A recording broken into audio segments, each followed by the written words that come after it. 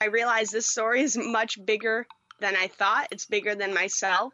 It's bigger than just some article. This is something that is severely impacting young girls, and I can't believe it's hardly been reported. Young journalists often have a hard time finding a job. This week, we meet a reporter who created her own opportunity and ended up telling a huge story. I'm Michael O'Connell, and this is It's All Journalism.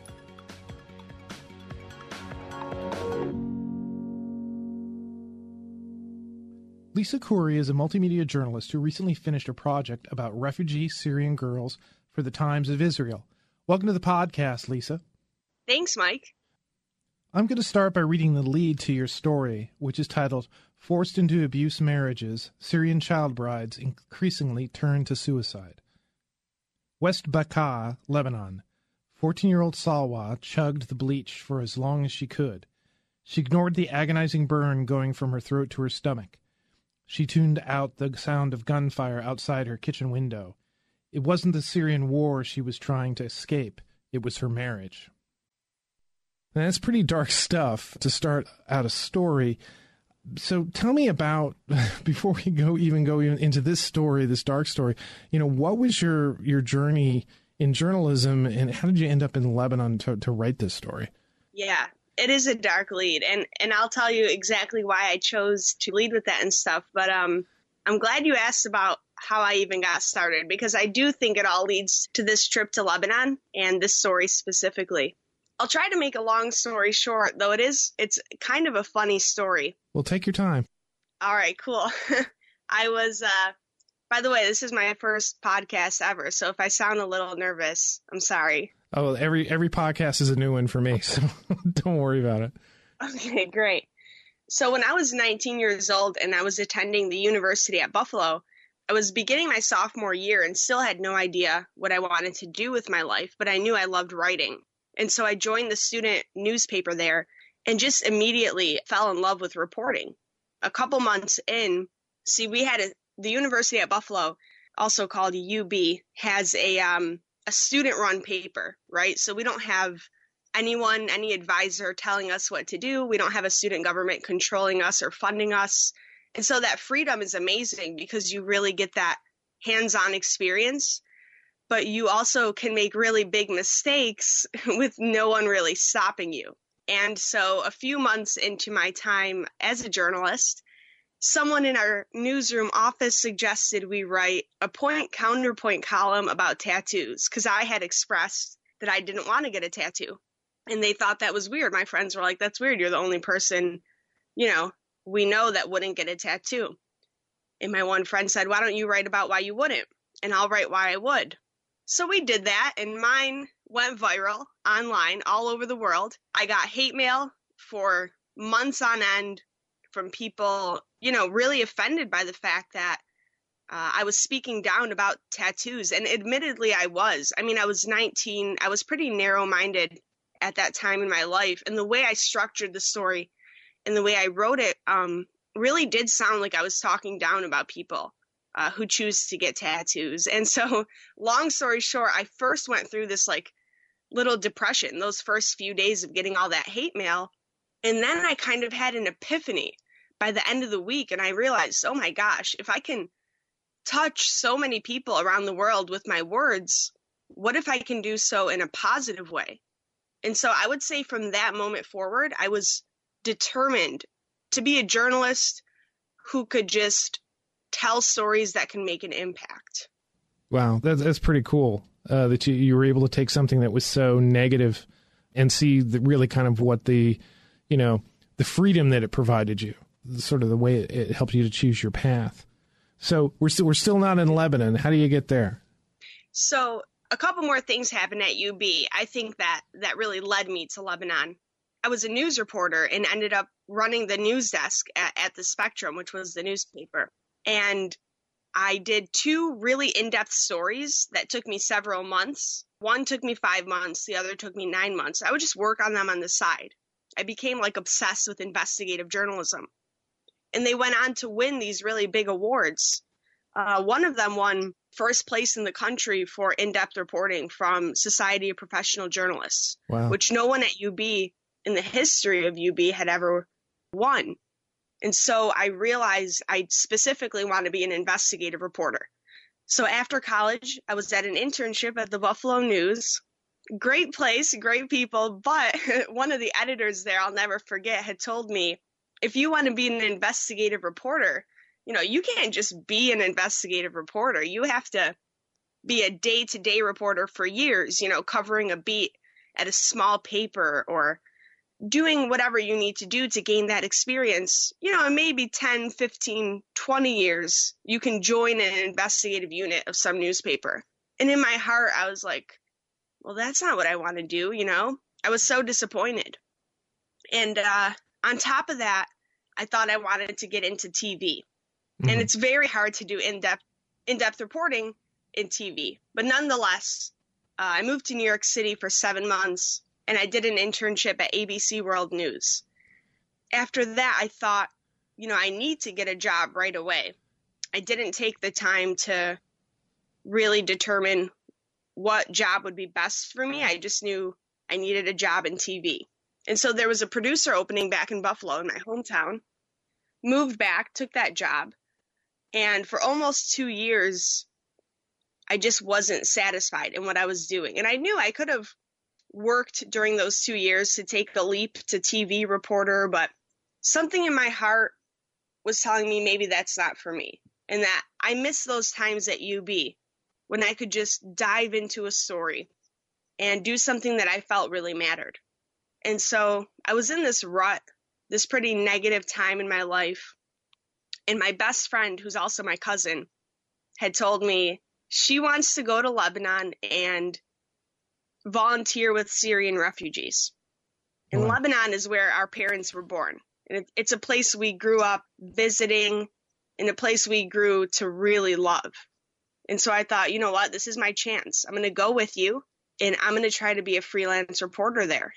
Wow, that's a pretty big leap. I mean, you were comfortable with the country, but, going to a completely different country to, try and start up.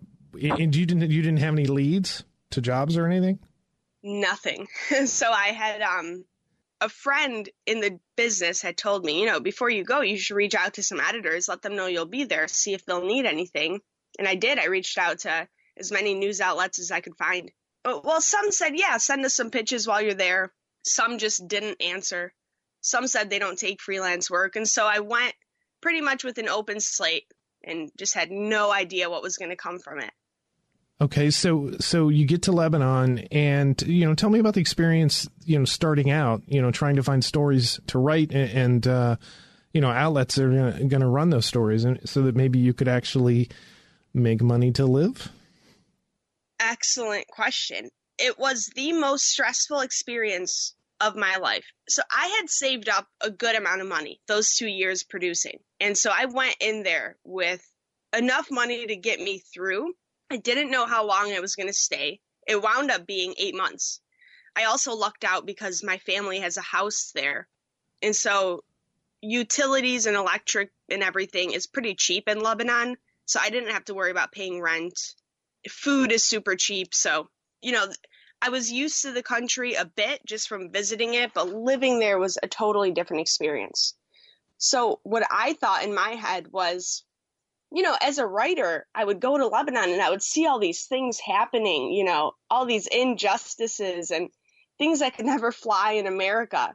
And I thought, I'm going to easily find some stories here. And of course, an editor and a news outlet is going to want to run these stories.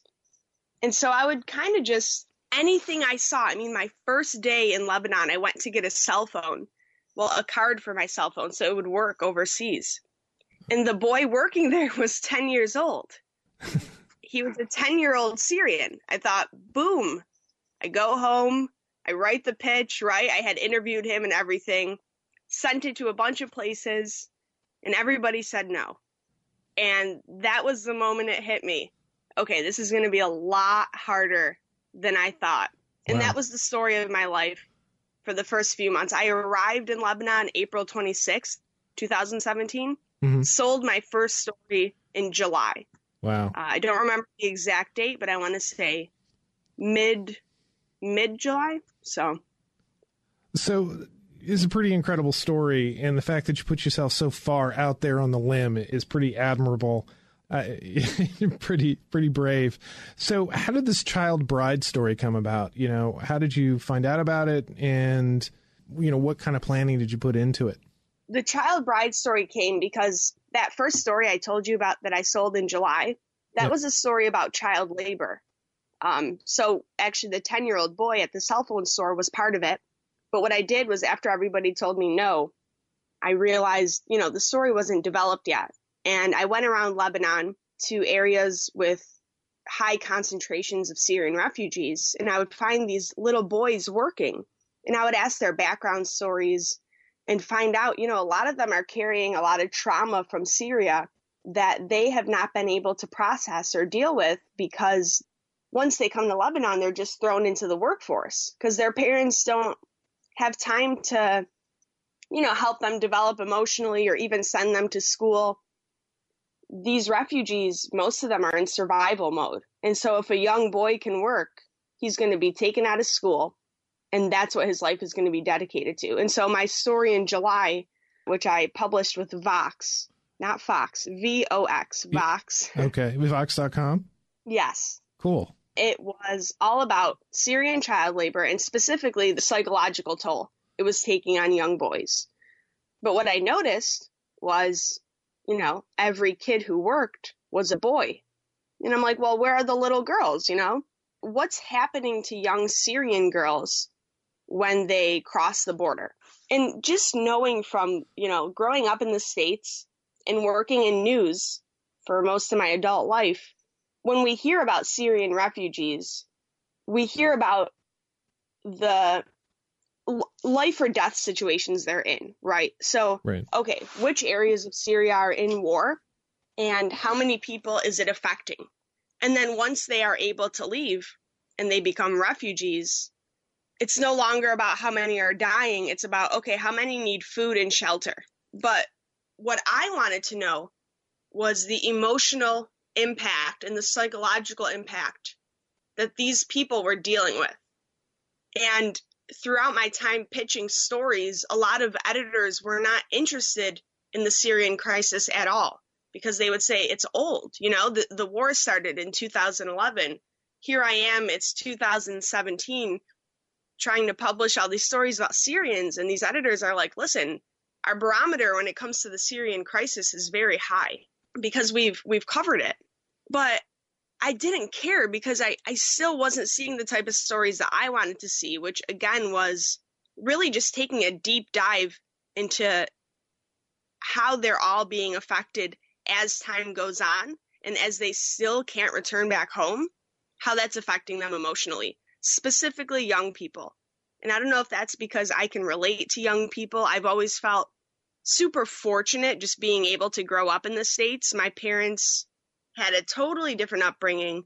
And then so often when I would go visit Lebanon with them, I would just see kids my age, much smarter than me, much more skilled than me, just with no opportunity to use those smarts and to use those skills. And so I kind of just became obsessed with how young Syrians were feeling. So that being said, when I started asking around, all these boys are working, what happens to the girls? I started hearing that a lot of girls end up getting married off because while these Syrian refugee parents are in survival mode, they need to worry about just that, how to survive, just eating, where they're going to sleep, having a roof over their head. And with each child comes an expense. So if you can marry a girl off, you're saving yourself money because that's one less mouth to feed, but also in a way you're saving her because you're giving her some financial stability. Now an older man can take care of her, can feed her, and so they look at it as they're saving the daughter as well. Not to mention saving her from sexual abuse. That's another topic. Well, according to your story, this practice that appears to be positive, helping people, helping the family, find somebody to, take care of their daughter, and, the daughter finding a husband. I mean, on the surface, it appears, okay, maybe unfortunate, but it seems like it's a positive step. But that's, in your reporting, that's not something you found. Exactly. And it could be. It could be that the girl gets married and everything's okay. You know, maybe she doesn't get beat. Maybe she's not forced to have sex all the time and she's okay. I've met girls like that, but my point was this is not the life they chose, regardless. And so each girl carries some type of trauma with her.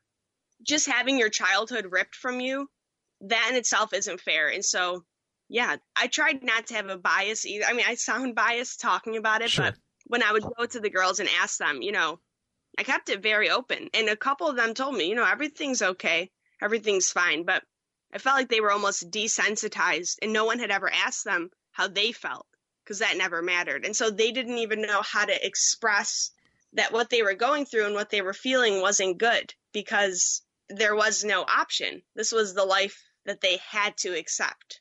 Right. And just to be clear, how old are these girls that we're talking about? When I met them, many of them were in like their late teens. One was about 20, 21, but they would tell me the stories of when they got married younger. The youngest girl I met, she actually wasn't in the story. She got cut out of the story, just editing reasons, but she was 13 when she got married. So that was the youngest child bride. But there are reports of girls who were as young as 10 or 11 who also got married.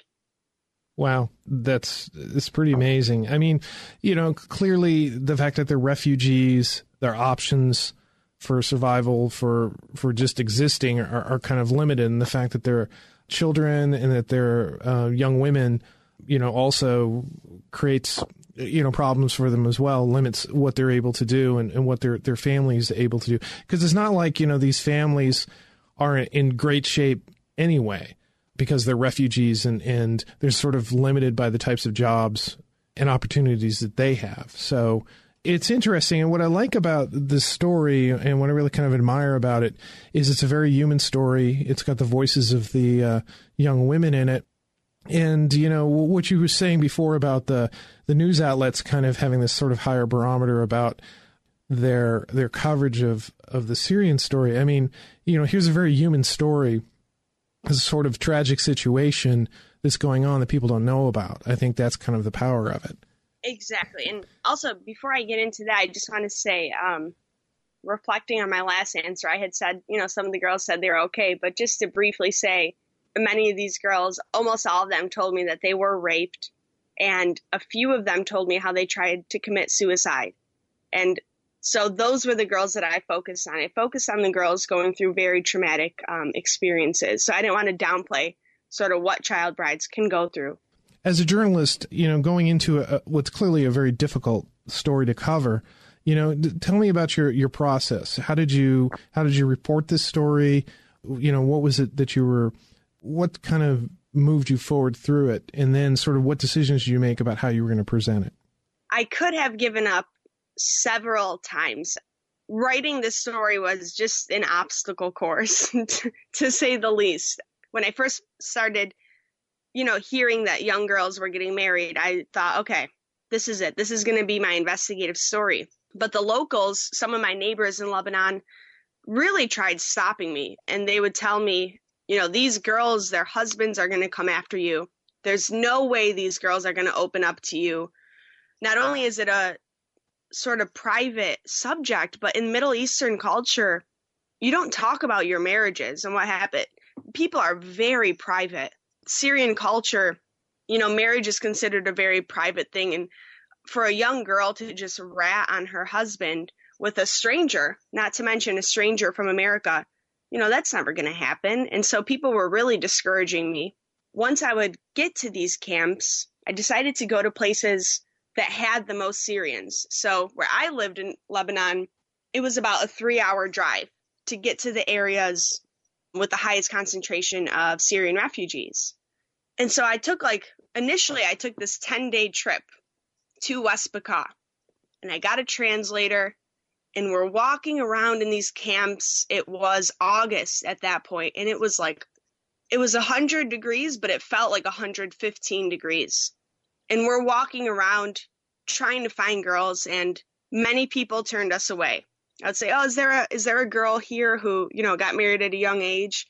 And some people lied. No, no, there isn't, but you could tell there was. Or we would find a girl and we would sit down and she just wouldn't want to talk about it, wouldn't want to open up. Or we would have to whisper because her husband was in the other room and we'd have to go to a different tent. And my translators, I had a couple actually that trip, would get really frustrated, not only from people telling us no, but we're walking around in the heat. And one of my translators wound up fainting. And it was just becoming a lot. And at that point, just felt like everything was going against me. But I went back. So I returned home to my house in Lebanon, decided to go back to West Bekaa, give it another shot. And that second trip, I wound up finding girls who started to open up to me.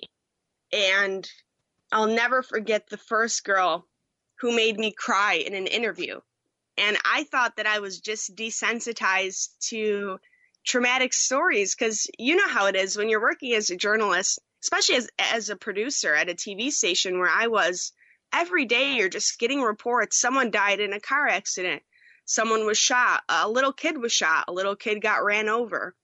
And it sounds terrible to someone maybe who's listening to this who's not a journalist, but for us, we just see it so much that suddenly for me, I was no longer feeling sad the way I used to from a sad story. But the first girl who made me cry she's in my story as Zaina, but I actually changed her name. Her name is not really Zaina. She asked me to change it. When she was 14, she was forced to marry a 53-year-old man who she had hardly met before. I mean, he literally saw her one time when she was 14 and he decided he wanted her. And so in this story, there's almost a level of pedophilia because her parents weren't trying to look for a suitor for her. He found her and then told her parents, "I'll give you a $5,000 dowry and I'll give your daughter a house and a better life if you let me marry her." And they gave her no choice. As she's telling me her story and we're sitting in this camp, she's breastfeeding her 7-month-old daughter. She was 17 at the time. And she was telling me that when she got married, she was literally doing the dishes in her little apartment in Lebanon. They had just come from Syria. And this man walked in. He's a sheikh, which is in Islam almost like the priest or the rabbi of the wedding. He's the one who officiates it. He walks into her house and tells her, "Do you accept this man as your husband?" And she went in her room and got changed and came out, and her parents made her say yes. And the 53-year-old was waiting in the car. And she got in the car, and I'm asking her for every single detail. Then what did you do? Then what did you do? So she tells me. She got in his car. And I said, "Did you guys talk during the ride?" And she said, "No." And I said, "How are you feeling in that car?" And she just didn't respond. And I looked up from my notebook and she was crying. And she had been so strong so far in that interview. And so I felt like a jerk. Like I was just this American trying to expand my portfolio, trying to tell a really big investigative story. And I could have easily been in her position had I just been maybe born in a different situation. But I was lucky because my mom and dad had the chance to go to America and I was born here. But turned off my recorder and I put down my notebook and I started to cry too. And I told her, "It's okay, you can cry." And in that moment, what I didn't realize was happening was I ended up gaining her trust even more. And so she started telling me that she lived with this old man. Well, old, to her. And he was scary looking, he had like white hair and a big belly. And she would be petrified every day of when he would come home because he would rape her every single night. And when she got pregnant by the age of, I think, 15 or 16, he told her father that the child wasn't his and that she had cheated on him because, he's an older man. There's no way, that he would have gotten this young girl pregnant. And the father and the brother believed him and would beat her while she was pregnant. She showed me she still had welts on her body, and they pretty much disowned her.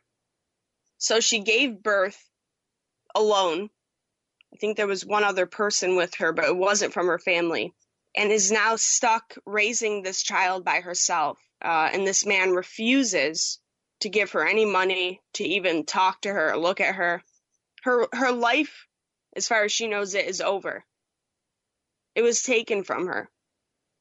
So that was a really changing moment in my trip and in my process of writing the story, because all those obstacles that I was going through trying to find these girls and get them to open up, it didn't matter anymore, because what this girl went through and what the next several girls I was going to talk to had gone through, it was nothing. Like my challenges, quote unquote, were nothing compared to that. And it was worth going through these challenges to try to get their stories out to the public. And Zaina had agreed to talk to me because she said if her story could help prevent girls from getting married in the future, then it's worth it. Wow, that's a pretty amazing story. And it's, you do a great job with the story that you've written for the Times of Israel of just, telling those stories. You hear their voices, you hear their experiences. They're not, you're not doing it, you're not telling it in an emotional way because there's a weight to the stories they have to tell. It's pretty astounding. So did you pitch the story as you were writing it, or did you write the story and then take it around and try to sell it? From how many times I was told no, I knew the story really needed to be developed before I tried to pitch it. So even though Zaina, to me, changed the story, I knew it wasn't ready. And it wasn't until I met a girl who told me she tried to kill herself so many times that she's lost count that I realized, oh, okay, this is the angle. And that wasn't even until 7 months into my trip, at the very end. All I knew was I needed to keep exploring this topic of early marriage, and the angle would come and the story would come. And then after that, the pitch would come later. But it was the moment Selwa told me that she's lost count of how many times she's tried to kill herself that I knew the story, that I had found it. And after her, there was one other girl who told me she tried to kill herself. And so after the 2 suicide stories, then I started writing. Then I started pitching. Then I started getting told no. I was told, yeah. While I was interviewing these girls across Lebanon, I was also interviewing these experts on child marriage. So I would set up phone calls with Girls Not Brides, UNICEF, some other local NGOs in Lebanon that work to try to end child marriage. And I was learning quite quickly that even though there are all these movements to try to end child marriage, it was going to be pretty much impossible in Lebanon, especially because the Lebanese parliament has pretty much been taken over by Hezbollah. Hezbollah is a group that some people call it a terrorist group. Some people do not believe it's a terrorist group. But regardless, they are trying to pretty much create a state within Lebanon. They want to take it over politically, in the military. And the leader of Hezbollah had made a statement, I believe in March of 2017, that said people who are trying to end child marriage are working for the devil. It was something like that. I'm paraphrasing. Hezbollah believes that you should leave it up to each religion on whether child marriage should be legal. So the odds of Lebanon passing a rule that you have to be 18 to get married is very slim. And, I appreciate the efforts of all these groups fighting to try to make 18 the legal age, but I knew in reality that was never going to happen. I could be wrong. There's hope for one day, but I think right now that's never going to happen. They're fighting against the political environment, but also the one that's cultural. Exactly. Because as much as early marriage has grown because of the Syrian crisis, It's existed long before that. This is a cultural issue. It just happened to grow due to the crisis. Yeah, tell me more. Yeah, so I'm collecting all this data, getting all these interviews for my future article. And another game-changing interview happened that really blew my mind. And that was when I met Selwa, another fake name. She asked me to use a fake name.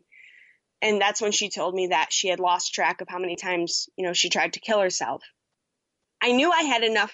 At this point, it was November, and I was leaving Lebanon in December. And I knew I had enough for a story, but something told me, you know what, keep going out, keep interviewing girls. There's got to be more traumatic stories out there, Because the only thing stopping me from having ridiculously traumatic, eye-opening pieces was just the number of girls I had talked to. This story really needed someone to talk to as many people as possible, as many girls as possible. That was the only way of trying to figure out how early marriage is psychologically impacting young girls. You had to talk to as many girls as possible. So at that point, I had about 9 girls with really traumatic stories, in my opinion. I knew there was more out there, if that makes sense. Yeah. So I go to this area called Baalbek, which is just outside West Bekaa. There's a lot of Syrians there. And I found this organization that tries to help child brides. And they took me to this camp. And they said, I know there's a girl here who got married when she was really young. She was in a very bad marriage. She told us she got beat and all this stuff. We'll help you find her. We go to her tent. She's not home. And I thought, oh my gosh. Baalbek is 3.5 hours from my house. I came all the way here to find this girl. She's not home. And there was this other girl there who was about 20 years old. She said, I got married when I was young. I can talk to you. And I was like, okay. We go into her camp or her tent and we sit down. And this is Selwa. She starts telling me that when the Syrian war started, she was 13. She moved to Lebanon. And her dad died. And when her dad died, her mom said, you need to go back to Syria and you need to marry your cousin, who she had never met, by the way. Because once a father figure is out of the picture, women in the Middle East, specifically during the Syrian war, can feel less protected. Her mother thought she was protecting Selwa by, forcing her to get married to this man who was 27 at the time. So Selwa goes back to Syria and gets married and enters this very abusive relationship. She told me that her husband was an alcoholic, and every time he was drunk, he would want to sleep with her. And if she refused him, he would beat her. And I asked, what would he do exactly? She said he would drag her around the floor by her hair, slam her head into the wall, whip her with his belt. So she stopped saying no to sex, and she would just do it. Finally, she decided she's going to kill herself. And so first she tried chugging bleach. She said one day he had come home drunk, wanted to sleep with her. She said she would be right back, went into the kitchen, chugged bleach, and came back into the room. And she thought, all right, this will be the last time. And I said, well, what happened? She said, I woke up in the morning and I was disappointed. I said, how did you feel in the morning? And that's when she said that line, F you, God, which is a terrible line. And part of me didn't want to publish it. I myself am a religious person, and so I didn't know if that line was ethical, but I thought it did capture how she felt in the moment, which was completely devastated and depressed. And that was the point of the story, is I wanted to show the psychological impact of these girls. And so I had to publish that line. But regardless, she went on to tell me she doesn't even know how many times she's tried killing herself. She's tried it so much. In the course of their marriage and in the course of them having 4 kids, she would slit her wrists. She would continue chugging poison. One time she tried to jump off of a roof, but her sister stopped her. And as she's telling me the story, literally just Time stopped. Everything just stopped, and my heart sunk to my stomach. It was kind of like that moment I had with Zaina, where I realized this story is much bigger than I thought. It's bigger than myself. It's bigger than just some article. This is something that is severely impacting young girls, and I can't believe it's hardly been reported. After I interviewed Selma that day, that's when I said, okay, I found the story and I found the angle. And that is that Syrian child brides are so psychologically impacted that some are even trying to kill themselves. I go home and I start doing research. And I was shocked to see that there is little to no data on suicide among Syrian child brides. Now, how could that be? If the Syrian war has been happening since 2011, and the rise in early marriage started in 2011, and there has been all this media coverage of the war, why has practically nobody talked about suicide among Syrian refugee girls? Two things I've come to realize why. Number one, to get a girl to tell you that she has tried to kill herself, nearly impossible. Number two, a day-to-day reporter, when you have to turn a story on deadline, who has 7 months to go from refugee camp to refugee camp, trying to find girls, number one, who got married young, number two, who entered abusive relationships, number three, who then decided to try to kill themselves due to those relationships, number four, survived the suicide attempt, and finally, number five, feel like they can open up to you. There are too many obstacles for a reporter to go through to try to tell a story like this. I spent a lot of money trying to tell this story. I had to pay taxi drivers to take me to these camps. I had to pay translators. And for what you get paid for a freelance story, it's not going to be enough to cover what you spent telling it. So I knew I had a special story because, quite frankly, nobody else has told it. And I thought, okay, I'm going to publish this. Perhaps I can publish it with a big American outlet because this is an exclusive scoop, and this really shows what girls are going through on a level that perhaps hasn't been reported before. And not to make this about selling the story. I mean, to me, the most important part was being able to tell these girls' stories. But at the end, you have to, sell it. You have to get it somewhere where people can see it. Exactly. For example, the New York Times. How many eyes are going to see that compared to a no-name news outlet that's maybe just starting? The point was, I want as many people to know about this as possible. I want all the people who read the tattoo article and got fired up to get fired up about the fact that these girls are being forced to get married and have to say goodbye to their childhood.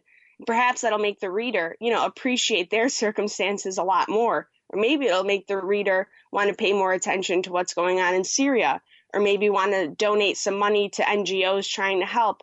I don't know. The more people who see it, I believed, the better.